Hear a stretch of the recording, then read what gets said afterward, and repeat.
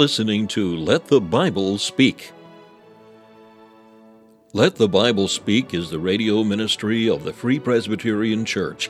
Stephen Pollock is the pastor of Free Presbyterian Church of Malvern, Pennsylvania.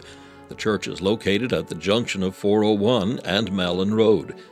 Thank you for joining us today as Dr. Pollock opens the Word of God and lets the Bible speak. This program is entitled Let the Bible Speak. That is a dignified title that clearly reflects our burden and our desire. However, at times the Bible speaks to issues that fly in the face of much modern thought and culture. That's the case when we look at the subject of the role of women in the church. And that's a topic that's before us today as we continue our series in 1 Timothy, looking at chapter 2. And let me read to you from the verse number 9. In like manner also, that women adorn themselves in modest apparel, with shamefacedness and sobriety, not with broidered hair or gold or pearls or costly array, but, which becometh woman professing godliness with good works, let the woman learn in silence with all subjection. But I suffer not a woman to teach, nor to usurp authority over the man, but to be in silence. For Adam was first formed, then Eve. And Adam was not deceived, but the woman being deceived was in the transgression. Notwithstanding she shall be saved in childbearing, if they continue in faith and charity and holiness with sobriety. Let's pray and ask for God's help as we study this portion of Scripture today. Eternal God and our Father in heaven, we thank you again for your word, and the word that directs us and instructs us. We pray you'd help us to understand it afresh today. May it minister grace to all who hear. May we have clarity, and may it encourage us in our walk with God. So bless us now, and grant us help, we pray in Jesus' name. Amen. In some churches there can be a tendency to major on the don'ts of the Christian life to the detriment of the do's. I think all Christians have a tendency towards legalism and the desire to be told how they should conduct their lives. Christians often thrive on having a list of things that they cannot do. It has been the mind of many, so long as I don't do what I shouldn't do, it doesn't really matter if I don't do what I should. Let me repeat that so you get the point. There are many Christians who think that so long as they don't do what they shouldn't, then it doesn't really matter if they don't do what they should.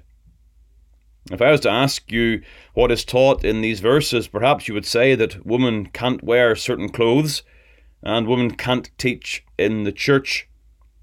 We read these verses and we see the emphasis upon the things that women can't do. Perhaps this reveals a tendency that's within our hearts to emphasize the don'ts, and then we miss out on seeing the do's in such a passage.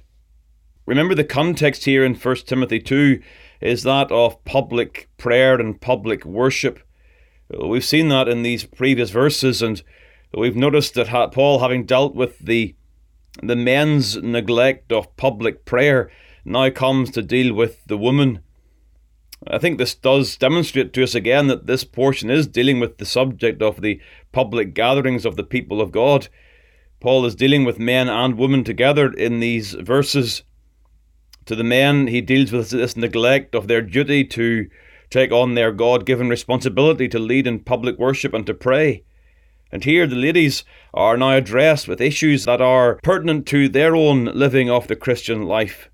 It's not that these things don't affect men, because they do, but Paul is highlighting some of the besetting sins in the church there in Ephesus. And as they come from the inspired word of the apostle, and so these issues are relevant to our own context today. Let me immediately begin by pointing out the matter of appearance or apparel that Paul deals with here. He says in verse 9, in like manner also that women adorn themselves in modest apparel, with shamefacedness and sobriety, not with broidered hair or gold or pearls or costly array. Note that Paul is dealing with the professing believer. In verse 10, he refers to women professing godliness, those who profess and confess piety. And so we see that the confession of faith impacts the whole life of the believer.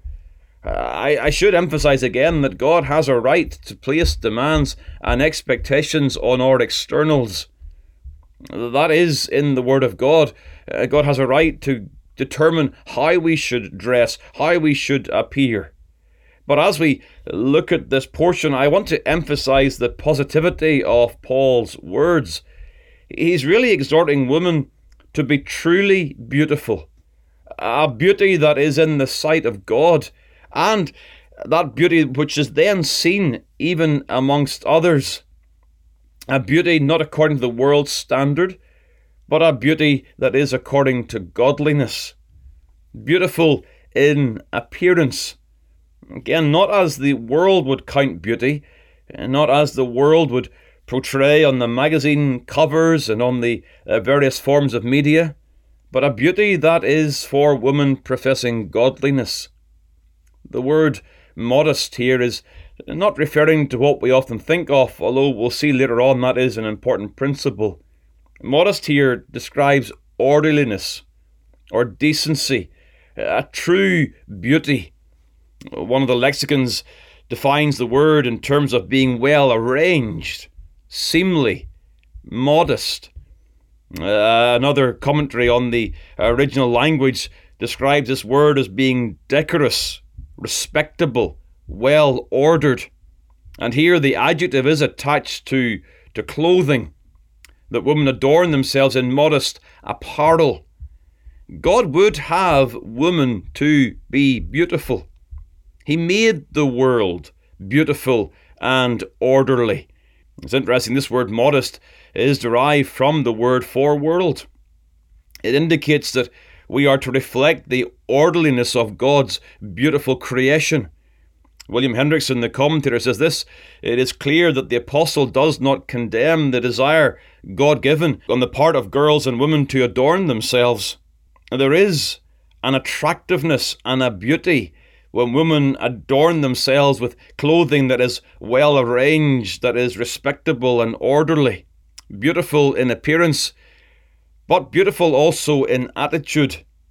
The instruction goes on by dealing with the matter of women adorning themselves with shamefacedness and sobriety. Now, these terms also do refer to the apparel, but clearly Paul is dealing with the attitude that then will govern the choice of apparel. Shamefacedness is a word that speaks of humility, a modesty of spirit.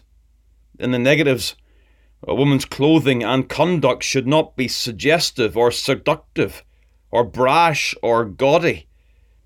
It's not godly for a woman to wear clothing that shouts to the world, "Look at me, look at me." Proverbs chapter 7 and the verse number 10 refers to clothing that can be the attire of an harlot. Modest clothing is clothing that is not suggestive, clothing that is not seductive. He also refers to sobriety.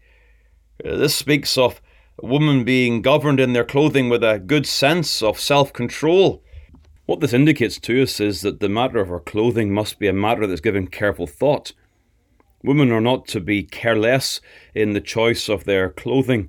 They should be thinking as to what their clothing conveys to others. Sobriety involves the use of the mind as determinations are made regarding the purchase and then the wearing of certain articles of clothing. This is very important. Once more, we see that there is no area of our lives that are left outside of the Christian mind, that in all things we carefully consider our actions, how they convey our hearts, and also how they may impact others. A godly woman is going to be sober-minded in the choice of clothing. You can find a proud heart behind a mask of pretended modesty. I'm conscious we're dealing with the subject here on a broadcast that is dealing with the clothing of women and ladies in the context of the church. This is the Word of God. We must let the Bible speak to these subjects.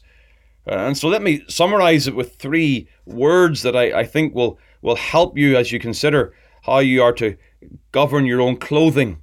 Clothing should be marked by modesty, by femininity, and by simplicity. Modesty regarding the neckline and the hemline and the sight line. Sometimes clothing can cover nakedness, but it is of such a tight nature that it leaves nothing to the imagination. Immodest clothing is not beautiful. It is vulgar and cheap, no matter the label. Clothing that is seductive and suggestive goes against the Word of God, as we have it revealed for us here in the language of the Apostle Paul. Femininity should also mark the clothing of a godly woman. Femininity refers to the distinctiveness there should be between male and female apparel, that a woman's clothing should set them out as being distinctively feminine. There should not be this confusion that exists, whereby it's hard to determine who is a man and who is a woman. And once more we find ourselves bringing the Bible in a manner that is cross-cultural, but it is still the Word of God. Simplicity, not with broidered hair or gold or pearls or costly array. Now, this is not suggesting that people should not twist or plait or braid their hair as we might see it today, but in historical context, this was a sign of wealth. These elaborate coiffures involved jewels and gold. Remember in the Bible that the man had to sell all he had to buy the pearl of great price. And here a woman, and they're being arrayed with gold and pearls and costly array. Ladies may avoid immodesty, but they may fall short in this area. They may use their clothing as a means of displaying wealth. Today's culture may well encourage femininity, but beauty is often viewed regarding cost and also immodesty.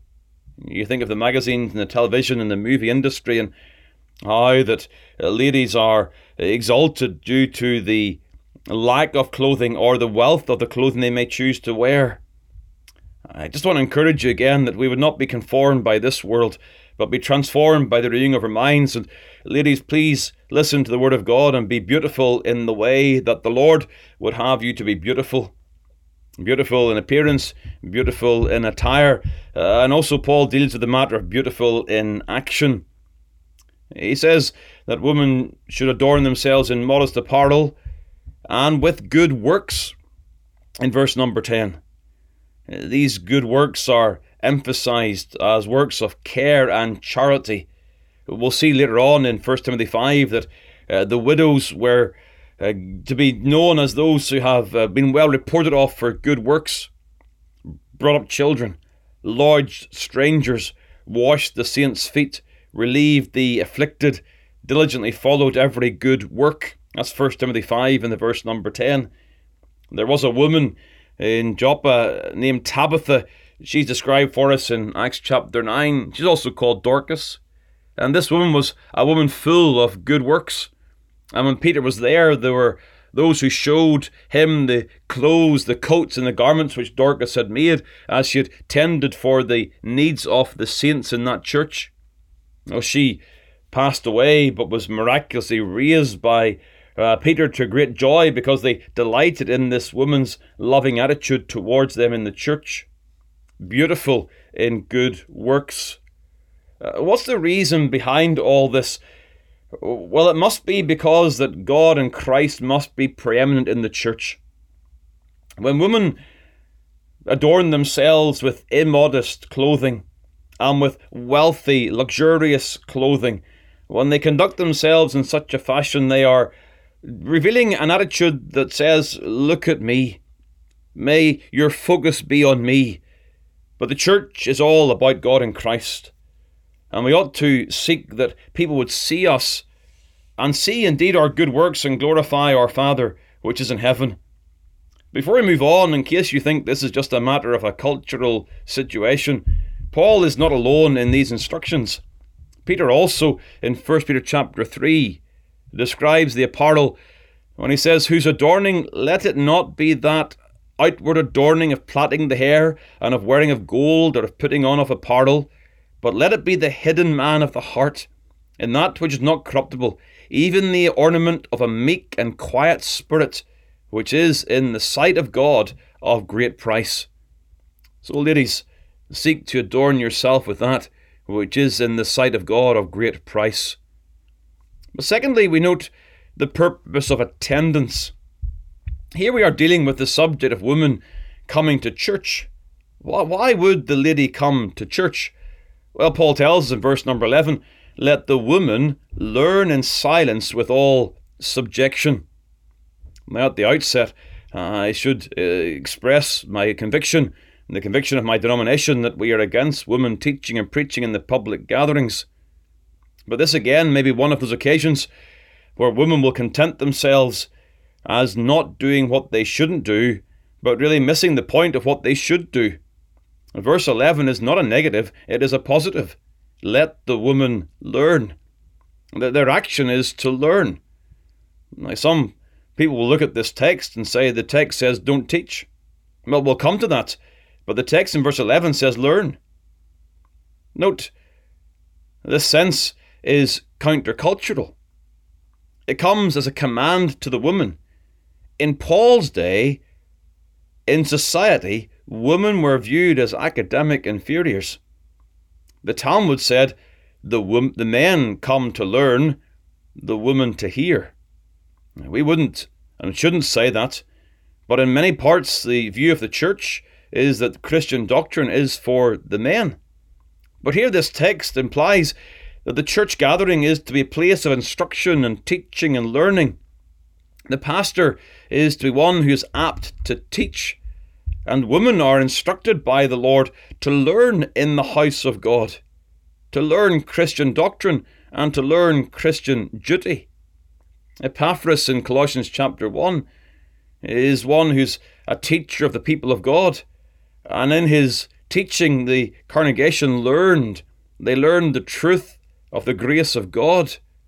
In Titus chapter 3, Paul says, and let ours also learn to maintain good works for necessary uses, that they be not unfruitful. So the place of the church is to instruct all attending in the matters of doctrine and duty. The reason that ladies should come to church is to learn the Word of God, to listen, to understand, to grow in knowledge, and then from that knowledge then to be useful and effective in the service of the kingdom as they perform those good works that are necessary and useful for the fruitfulness of the body of Christ. There's also here not only an action, there is an attitude also. There is to be an attitude of humility. Yes, they are to learn in silence. This silence is not resentful. It's not a silence of a huff that, well, if I'm not allowed to teach, then I'm not going to learn. Silence is a very important word here, and it's important to see how it is used. It's often used by men in an abusive sense to demean women. Silence, as used here, has more to do with demeanour than it has to do with mouths. The word is used for quiet in chapter 2 in the verse number 2. In Acts chapter 21 in the verse 40, Paul stands on the stairs in Jerusalem and beckons with a hand unto the people, and when there was made a great silence, he spake unto them in the Hebrew tongue. A couple of verses later it says, and when they heard that he spake in the Hebrew tongue to them, they gave them more silence. Silence as a word here is a word that speaks to attentiveness to the word, to a submissiveness to come under the word of God. And that is, of course, the proper demeanour of a learner, whether they be male or female. Now we come as being submissive to Christ who teaches us in his word, submissive as Mary was who sat at Jesus' feet and heard his word in Luke chapter 10. And so here, as we think about this matter of attendance, we're thinking about the action. They are to learn the attitude. They are to learn in humility. But then we must tackle the negative issue of authority. Because it does say in verse number 12, but I suffered, or I allow not a woman to teach, nor to usurp authority over the man, but to be in silence. We've got to tackle this issue. What is Paul saying? And why does Paul say it? And does what he say apply to us today? Well, the context of teaching in 1st and 2nd Timothy has to do with the authoritative teaching of the word. Paul tells Timothy, these things command and teach. He refers to elders that rule well, being counted of double honour, especially they who labour in the word and doctrine or in teaching. So in the context of 1 and 2 Timothy, teaching has to do with authority. Hence Paul says in this verse, I suffer not a woman to teach, nor to usurp authority. The immediate context is the public worship where male and females are together under the word of God. And in such a context, it is Paul's instruction that the men are to exert this authority as they bring the word of God to the congregation. Women are not permitted to teach in the public meetings of the church. The presence of women preachers is a rejection of the word of God, no matter how good a teacher they may be. Now, please understand, the Bible does not teach that women are not to teach anywhere. They're to teach in the context of the family. They're even to teach in the context of the church, as Titus chapter 2 verse 4 tells us that the older women are to teach the younger. They may even teach in private, as Priscilla and Aquila as a couple instructed Apollos in the things of God in Acts chapter 18. Now please don't forget, God does not call all men to this task of teaching. Paul is not suggesting that all men teach all women. His instruction in the Word of God is that some men are called to teach the entire congregation, but that women are not given that calling. And the reason that he gives for this is actually rooted in creation. He says, for Adam was first formed, then Eve. And the word first there is not so much a reference to time as it is to priority. It was in the sovereign wisdom of God to place Adam in the role of headship. Note, Paul has no difficulty believing in the historical presence of our first parents, Adam and Eve, and he uses their example as a means to ground his instruction for the church. He then goes on to say, and Adam was not deceived, but the woman being deceived was in the transgression. Now, this is more difficult. In what sense does Paul use the deception of Eve to then use this to undergird his position regarding the woman not teaching? Some feel and taught that women were more susceptible to deception, error, and hence false teaching. They would go as far as to say that women could not be trusted. Now, that cannot be the case. Even in this very epistle, the false teachers are men. So let me offer this suggestion. I believe that Eve's deception is used to emphasize Adam's responsible headship. Adam wasn't deceived. He sinned with his eyes wide open. And the fall, according to Romans chapter 5, is Adam's fault. He failed in his headship, but his headship was still what God's order intended. I think Paul is emphasizing the fact that Adam was not deceived to emphasize his headship over the woman, his responsibility in that regard. We are dealing here with the issue of roles. It is the fact that God in his order has so chosen to give man this position of headship and authority, and that women ought not to usurp this position of authority. And men are not to teach because they are better than women, but because it is God's order. And in the use of creation, Paul indicates that this injunction is not cultural. So yes, we must note the negative. Women are not to teach in the public gatherings of the Church of Christ, but they are to learn, and may they do so with all of their hearts.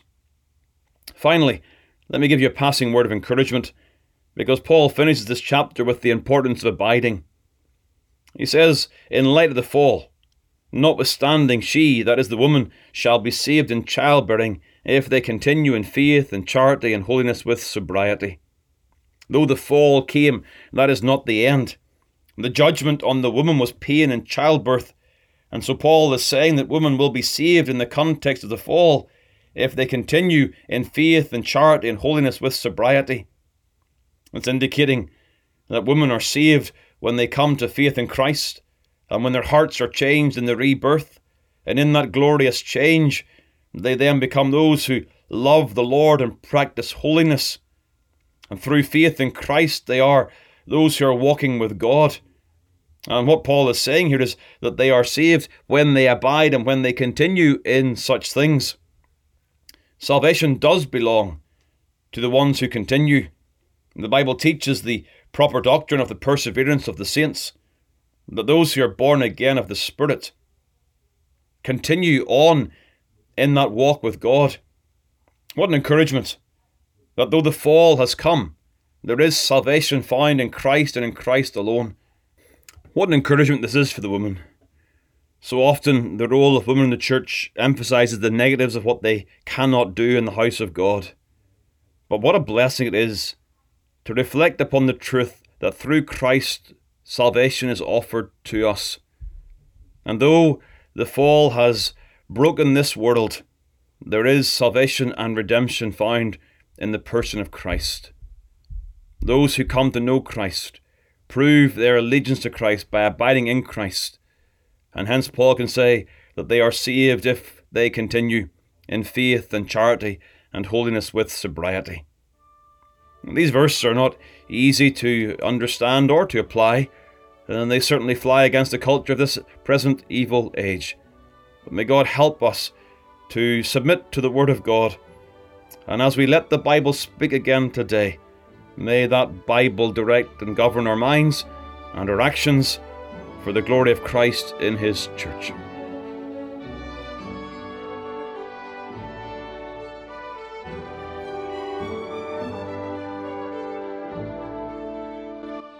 Thank you for taking the time to listen to this episode of Let the Bible Speak from Malvern Free Presbyterian Church.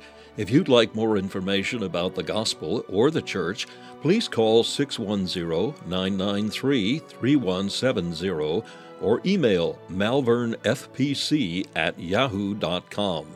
We extend an invitation to all to join us as we worship the Lord each week. You will be made very welcome. The church is situated at 80 Malin Road, Malvern, Pennsylvania, at the junction of 401 and Malin Road. We meet for worship on the Lord's Day at 11 a.m. and 6 p.m. A Bible study and prayer meeting is also held on Wednesday evening at 7 p.m. We preach Christ crucified.